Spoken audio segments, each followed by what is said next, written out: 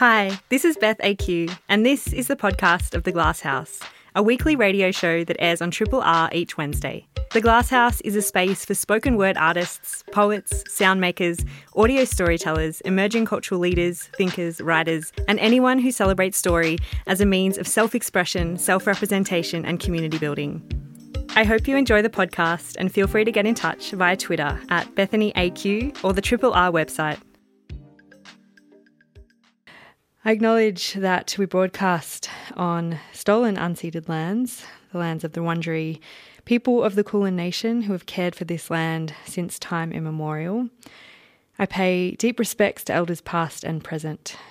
It always was and always will be Aboriginal land.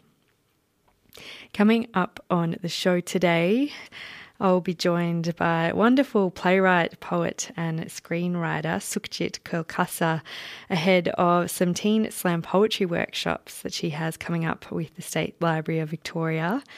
And a little bit later on in the show, I'll be joined by Sam Riegl from Sticky Institute, who's going to chat to me all about the annual Festival of the Photocopier Zine Fair this year, as is the world. It is happening entirely online. So I'm excited to hear how that is all going to play out. I'm excited to have my first guest joining me on the line. Sukhjit Khalsa is a playwright, poet and screenwriter. She's competed in the Australian Poetry Slam competition as a finalist, performed on Australia's Got Talent as a semi-finalist, as well as presented at TEDx, amongst others, and has performed with artists like Missy Higgins and Al Fresh the Lion. Sukhjit premiered her debut theatre show, Fully Seek, with Barking Gecko Theatre Company and Black Swan Theatre Company, and is currently developing 2 TV projects. Sukhjit joins us today ahead of some upcoming teen workshops happening for the State Library of Victoria. Sukhjit, thank you so much for your time. Oh, thanks. It's good to be back. I feel like your, Triple R is a blast from the past. It is always a bloody pleasure talking to you, and it sounds like you've been up to some absolutely incredible things. Before we kind of jump into your workshops, can you tell me a little bit about some of the work you've been doing, the theatre and the TV? Oh, absolutely. So I moved from Melbourne back home to Perth about two and a half years ago. And I moved for a theatre show which was based on my childhood, growing up in Perth, dealing with some bullying and standing up to the bullies. And it was a show for a teenage audience, and it was all in poetry. So it was all in spoken word, and it was the first time I'd written something that was 75 minutes long of poetry. Yeah. So it was a great challenge, and I got to learn the craft of how to do it. I had to write a theatre show, and now I'm really lucky because I get to kind of adapt what I've learned in theatre and adapt it to screen. So I'm currently working on some TV projects, and one of them was this really exciting project by Ron Howard that we're doing in Australia for the first time, called Impact, and they basically buddied us up with a screenwriter in Hollywood, and we had to develop a pilot episode of our project, of our dream project, and kind of pitch it to a whole bunch of broadcasters around Australia and overseas. So it was a very intense process, but I feel like I've come out the other end a better writer. Oh my gosh, there's so many amazing things in there. I mean, I know that kind of spoken word was your, I would say maybe your primary practice, and it's obviously translated into, theatre and TV, which I think is really amazing. I'd love to know a little bit more about what you said, kind of translating what perhaps before was, maybe 4 or 5 minute poems into kind of a 75-minute play. Can you tell me a bit about that process of learning to write for the stage? I mean, you're already writing for the stage, but I suppose in that long form way, what was that like? Oh, absolutely. So I feel like when I used to write a 4 or 5 minute poem, I used to only be able to get across like one nugget, one idea, one theme, and it was very direct, and it was very precise, and I don't know, like it just felt like a mini movie. But then I learned how to extend that movie into a feature length. Like, how do you actually sustain a story arc, and you get to develop characters, you get to develop plot, you get to bring in so much. And it was really cool to still use my poetry as the main communication tool. And it really taught me that those skills that I learned while being a spoken word poet are so useful in life, which is so great, like communicating, being really succinct, learning how to edit. Like, I was really interested in the editing process with theatre, and having a team collaborating, and I was so relieved because I'm so used to being alone. Like, when you're a poet and you're touring around, it's just you and your suitcase. So I was really lucky. Yeah, I was just thinking that. I think going from perhaps spoken word, which, when I think about is often, you get up on stage and you perform and then you kind of come down. But a theatre show feels like there's a lot of moving parts and a lot of people and a lot of ideas rolling around. How did you find, I suppose, that new process of collaborating with different people in that way? Oh, I found that, I'd been before I said yes to this theatre show, I had been quite hungry to do something with other people, because I think you get kind of feel a bit lonely after years of just doing stuff alone and writing alone, that it became really nice to be in a room with other people and actually like bounce off ideas. There's different strengths that other people bring to the table, and it's really, really like nice to actually co-write. I know co-writing, it's not for everyone, but I really love I just really love it. Now, if you find the right team, if you find the right people, and you all are kind of working towards the same goal, it can be such a satisfying experience. But one thing that I wasn't used to was, memorizing word for word and every cue, making sure that if you're standing somewhere, you got to make sure that I can't just ad-lib. I'm so used to when I'm doing my own poetry and I'm at a bar or I'm at a poetry night, I can just add myself into it very easily and kind of riff off the audience, and it's all about the live energy. Whereas with a theatre show, everything has to be rehearsed, and what you're doing, it was a one-person show, so everything I did on stage, I had to make sure that I stuck to every little bit of the script and everything we'd rehearsed, which I wasn't used to because I'm so used to improvising. So that was a challenge because I had to bite my tongue a couple of times and something funny would happen. But yeah, so it has its ups and downs. That is, it's very interesting because, of course, when you are performing, it's such a valuable skill set to be able to think on your feet and improv and react to your audience. But of course, that changes when you're kind of moving into the theatre and TV worlds. I'd love to know a little bit more about that transition again from theatre moving into TV. How have you found that?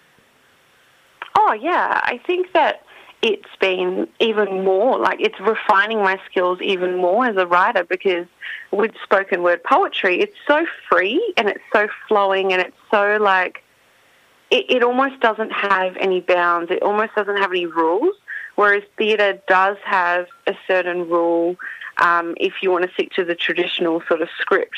And then TV is next level. I'm learning so much about problem solving and strategy, and there's it's almost like switching my brain from this, I'm just going to riff off this poetry, to actually solving a problem, which I'm not used to doing when I write poetry. So it's been really rewarding, and it can be really challenging, which is nice, because I think as an artist it's really important to constantly be challenged so you can grow, and I hope, it's making me a better writer, and and I think I can only do those things when I've got the time and space, and usually I'm performing so much, but for the last 2 years I actually haven't performed a lot at all, especially my own poetry. So it's given me a chance to kind of go inward, sit down and learn some new skills. Yeah, I'd love to know a little bit more about that. The last year or so has, undoubtedly changed the way that many artists are working. Do you feel like, I suppose, your expansion into these different mediums have been kind of brought on or accelerated by the kind of current world we're living in, or do you feel like there were always things that you really wanted to try anyway? I feel like it was a bit of both. I feel like I'm very lucky in my sort of artistic career. I feel like I've had a very unique experience with the road I've taken and how a lot of opportunities have really arrived at the right time, and timing has been everything. So, January last year, I applied for that Ron Howard Imagine Impact mentoring program, and it was meant to all happen in Melbourne as an intensive for 3 months. But because of COVID, I think after like a couple of months when things started to hit Australia, they switched it to an online program over Zoom. And that really, it's almost like I didn't have a plan for 2020, and then suddenly, getting accepted into a writing program, it can really set up your year. So I was really lucky that even though, Perth, we are very, very utopia right now, and we have been for a long, long time, it did still feel like I was almost mourning for Melbourne, because that is where all my community is. That's where all my, friends and all these amazing connections I've made. So I was feeling, I think I was just a very sensitive person. So I was just feeling the sadness of the world. And I found it very hard to do, I got asked to do some poetry performances online, but I declined them because I just felt like, for me, I just need the eye contact. I need that human connection. And I think it works for a lot of other people, but for me, I just felt like a little bit, I'm just going to spend these next 2 years or however many years just doing a bit of skills development, which I've always wanted to do, and this is good timing. Absolutely. And I think that so many people could agree that just the fatigue of operating, even if you're not performing, but operating in the space of being online, and, people talk about Zoom fatigue, it is a really different way of communicating with each other and not having those, non-verbal cues or clicks or things that seem so important when it comes to the performance of spoken word, which I don't know how that's kind of translated over the last 12 months. I'm sure it's going well for a lot of people, but it is a real shift, and it is something that is, I think very different to the what I think the essence of it kind of really is. But in saying that, you are about to be hosting a bunch of workshops for young people between the ages of 13 and 18 for the State Library of Victoria. It is online. Can you tell me, I know that you've done quite a little bit of work with young people and writing and spoken word. Can you tell me a bit about what you enjoy about working with young people? Oh, absolutely. So, even though I've got a bit of, have had a break from my own performing, one thing I haven't wanted to take a break from is working with young people, because that is honestly the most rewarding experience to spread poetry to the minds and souls of people that perhaps already have that passion or might not know that they might love it. So I think it's about trying something new, and I love working through different skills and how, spoken word isn't just about, for someone who wants to be an artist or wants to be a poet, but rather it's actually a great tool to have under your belt for communicating. And that's, I feel like I'm one of those people that struggled with communication, especially when it came to emotional content. And a lot of spoken word is surrounding the vulnerability of yourself, being authentic, sharing your truth, sharing what you want to talk about. Perhaps you haven't got a platform. Well, this is your chance to kind of make that platform for yourself. And it's so accessible, in my opinion, because all you need is your creativity, and that's it. You don't have to bring anything else to the table except like an open mind, and what you can come up with often surprises you. So I'm really excited. We're going to be on this journey, and I love that it's an Australia-wide program because of the online format. It really provides accessibility, hopefully, to people who couldn't have travelled to a poetry workshop in the past. So I'm really glad that, if you're a teenager out there and you want to hang out with me for the next month, and we can even get to perhaps the last workshop, you might even get to perform your poetry in front of everyone, which will be exciting. I love that. It sounds so exciting, and I think you're so right. Like, these skills are so transferable to so many different parts of our lives, just in being able to communicate with each other and expressing our ideas. And I think they would be very lucky to be guided by you. Sukhjit, I know that you're going to be covering the kind of nuts and bolts of poetry. What do you think people can kind of expect if we've got young people that are listening that are thinking about coming along? What kinds of things do you think you'll go through in the workshops?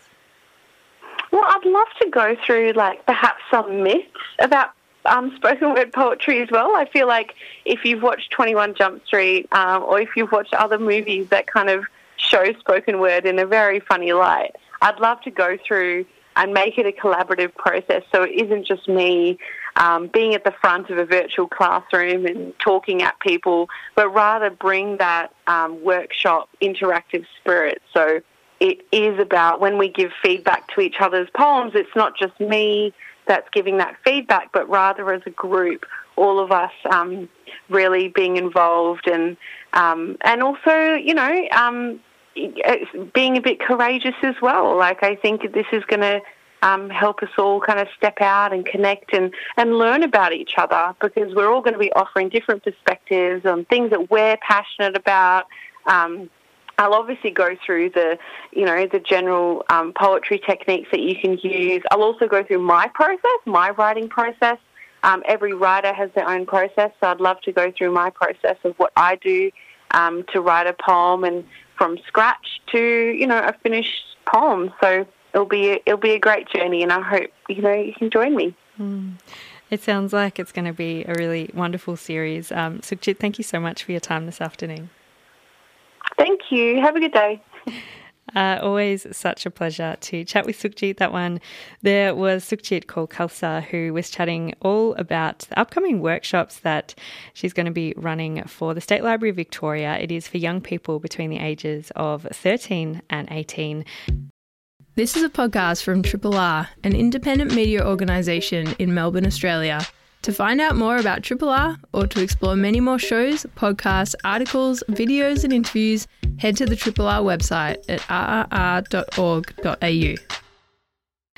Festival of the Photocopier has become a staple event in the calendar for many writers, artists and readers alike. And this year, the annual festival pivots online, created and hosted by the dedicated team from Sticky Institute, a shop and resource devoted entirely to zines. And joining us to speak about it today, we do have coordinator Sam Riegl to chat. Sam, thanks so much for your time today. Thanks so much for having me. It is a pleasure. Sam, do you maybe want to start by telling us a little bit about the festival? It has been happening for quite a few years. Can you tell us a little bit about the history of it? Yeah, so I think the festival's been going for nearly 10 years, and it started off in the subway that is just outside of Sticky. So initially it was, 10 to 20 tables, and then as it was hosted each year, it just kept growing and growing, and eventually we did move the festival to the Melbourne Town Hall, which was really amazing. And then, at a certain point, we actually had to extend the festival to run over 2 days because of the popularity of people wanting to come and host a stall. And it actually recently did reach the stage where we outgrew the town hall. So we have found a new venue at Meat Market. And I think last time we held the in-person fair, we had over 400 stallholders across the weekend. It is amazing how it's grown over the years. Sam, just before we go on, Sticky is quite an iconic institute in Melbourne. For people that don't know much about it, can you tell us a little bit about Sticky? Yeah, so Sticky is a zine shop. So what we do in the store, so we do have there's a big retail element to that. So we sell zines, and all of the zines that we sell are actually sold on consignment. So that means, zinesters, when they've made a zine, they can bring it into Sticky, fill out some fun forms, and we can pop it on the shelves for them. And in that process, it means so Sticky takes a 20% commission, and that just goes back into paying things like our rent and the electricity and all the other sort of necessities that you have when running a shop. And then also, along with selling and stocking zines, we also do have a co-working space. So people are able to come in, obviously, when it's not during COVID, and they're able to use, we've got a big communal table in the middle of the store that they can use, and also any sort of zine, zine-making supplies, so things like long-arm staplers and guillotines, and we also do have a photocopier in the store, so everything you need to make a zine there. And I would say that Sticky is unique because it is entirely dedicated to zines, so that's the one thing that we are quite strict on, is that, we're a zine shop, and, we want it all to be about zines. I think, zine culture is quite big in Melbourne, and I think it's only grown through this festival. I'd love to know, before we kind of talk more about the festival happening this weekend, how have you seen the kind of zine culture in Melbourne change and evolve over the last kind of couple of years? I think it's definitely gotten bigger, I would say. And, I think even though zines are an analogue medium, I think, the rise of the internet, I think there's been some really beautiful communities and connections, within the zine community that have been made via the internet. So even, within Melbourne, I know that we've got quite a strong community, and I think Sticky definitely plays a part in that, because there is a place for people to meet and congregate in a space, and they've all got a like-minded interest. But I also do credit, the internet. There are zine Facebook groups, through that, just being able to meet different zinesters, and find out about different zine opportunities that might be happening interstate or internationally, because there is quite a bit going on. So I think it's just the internet hasn't, I wouldn't say negatively impacted the zine. It's just sort of given people a different way to connect, and therefore sort of expanded the community. Yeah, and it's probably never felt more relevant and important with, the current situation that we are living in, kind of going in and out of lockdown. I know that, this year's festival is happening online. I suppose in the last 12 months or so, we've really seen the amazing work of various different kind of writing and reading festivals change to online. I'm wondering, I suppose, in the reimagining of the festival this year, if you've kind of pulled ideas from other people that have been doing online festivals over the last 12 months or so.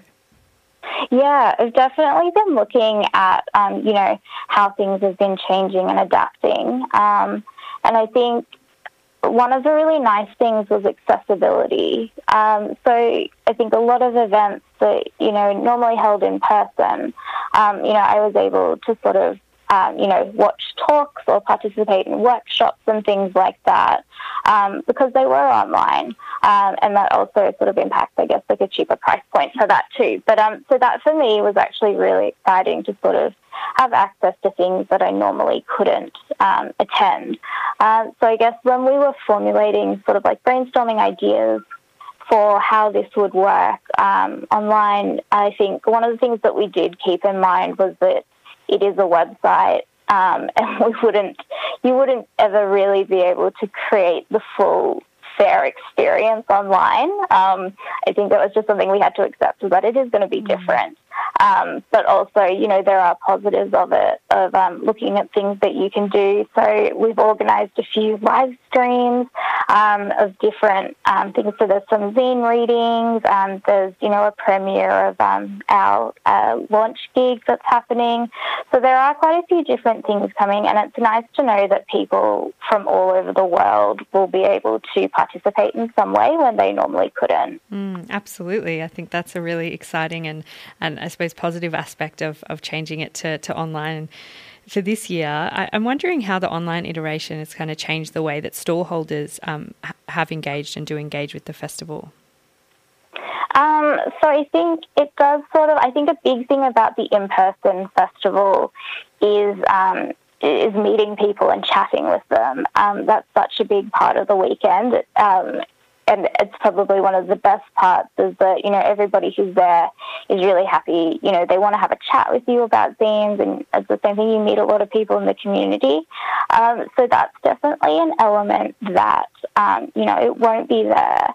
But something that we did decide to do, so we did want to open it up to as many people as possible. So when we were asking for applications, we just requested for, applicants to provide us with, a link that shares their zine work. So we didn't want to make it into to limit it to having to be like an online store or, a platform for them to sell things. Because I think the main aim is to forge a connection between people. So it shouldn't be limited to just, people having to purchase things or zines just having to sell things. So it is really nice that people could just share, their social media links or anything like that. And, if there is a person on the website who really enjoys their work, they can still make a connection, by either following them or maybe messaging them, as well as potentially purchasing a zine if they want to. I mean, it still retains that, what I think is kind of at the essence of the festival, which is that connection point between, makers and readers, or, people that are really interested in reading and consuming this kind of art. I'd love to know, I suppose, I'm just on the website and it's got the big countdown happening, it's very exciting and dramatic, and I love it. It does kick off in 2 days, 22 hours, 14 minutes and 56 seconds. Oh, gosh. What can people expect from, I suppose, the opening night? I know that you've got a bit of a celebration of bands playing. Yeah, so we do have a few events that are happening across the weekend. So some are still to be confirmed. I'd say so the main one that I think has carried over from, the real in-person fair, not the real fair, this one's still real. But we also, so we have in the past hosted a launch gig. So that's something that we've organised as well for this online version, and it has translated to online. So there will be a video premiere of some zine bands playing a set. So that is happening on the Saturday night at 6 p.m. But then we've also got some launches. So we've got Rutzine is celebrating their 200th issue. So there'll be, a gallery of images on the website and also another video premiere. And we're having some live streams from Tegan Webb and also Glom Press, which is very exciting. Amazing. It sounds like it's going to be a really exciting event, and that you've done a really good job of making it really accessible and engaging online. So I'm very much looking forward to that. I suppose for people that might be listening that haven't really engaged with zine culture or have never read a zine, do you have any, I suppose, favourite zines that you'd like to share? Oh gosh, I think it's definitely hard. Yeah, it's definitely hard to pick one. So I'd say if you didn't know and you just wanted to get started, I'd say if you come into Sticky, we actually have a free zine section, which I think is really great. And that's a free, easy way to sort of start learning. We do stock a zine that's released weekly called You, and that has been released, I think, each week for maybe over 20 years.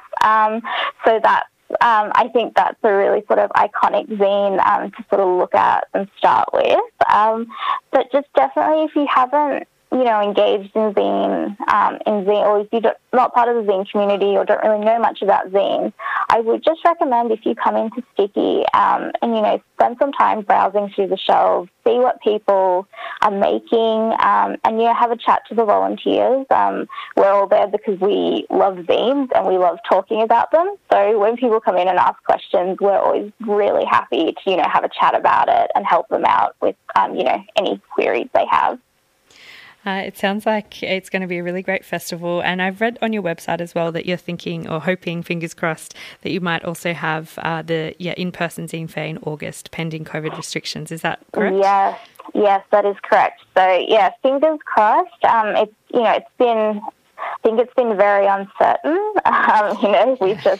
We're finishing another lockdown tonight. That was a bit surprising for all of us in Melbourne. It is really hard to say, but we are hoping, come August, the restrictions were lifted to the point where, we can safely host, a version of Festival of the Photocopier in person. Well, I've got my fingers and toes crossed for you, Sam. Thank you so much for your time this afternoon. Thank you so much for having me. We're just chatting there with Sam Riegl, who is one of the coordinators at Sticky Institute, who put on the Festival of the Photocopier. It is happening online this year, and if you do want to find out a little bit more info about it, you can go to fotp.online. You can go check it out. You can also stay up to date on their Facebook page. Hey, it's come to that time where I have to get on out of here for another day. Do want to say big thanks to my guests for joining me this afternoon, the wonderful Sukhjit Khalsa for chatting to me ahead of her workshops that are happening at the State Library of Victoria. They'll be happening online, but that's who is presenting them. They are for teens between the ages of 13 and 18. Also, big thanks to Sam Riegl for chatting to me all about the Festival of the Photocopier. Wonderful festival. That one is happening online as well. I'll be back with you next Wednesday afternoon. This is Beth AQ. Thanks for listening to the podcast of The Glass House, a weekly radio show that airs on Triple R each Wednesday. We hope you enjoyed the podcast, and feel free to get in touch via Twitter at BethanyAQ or the Triple R website.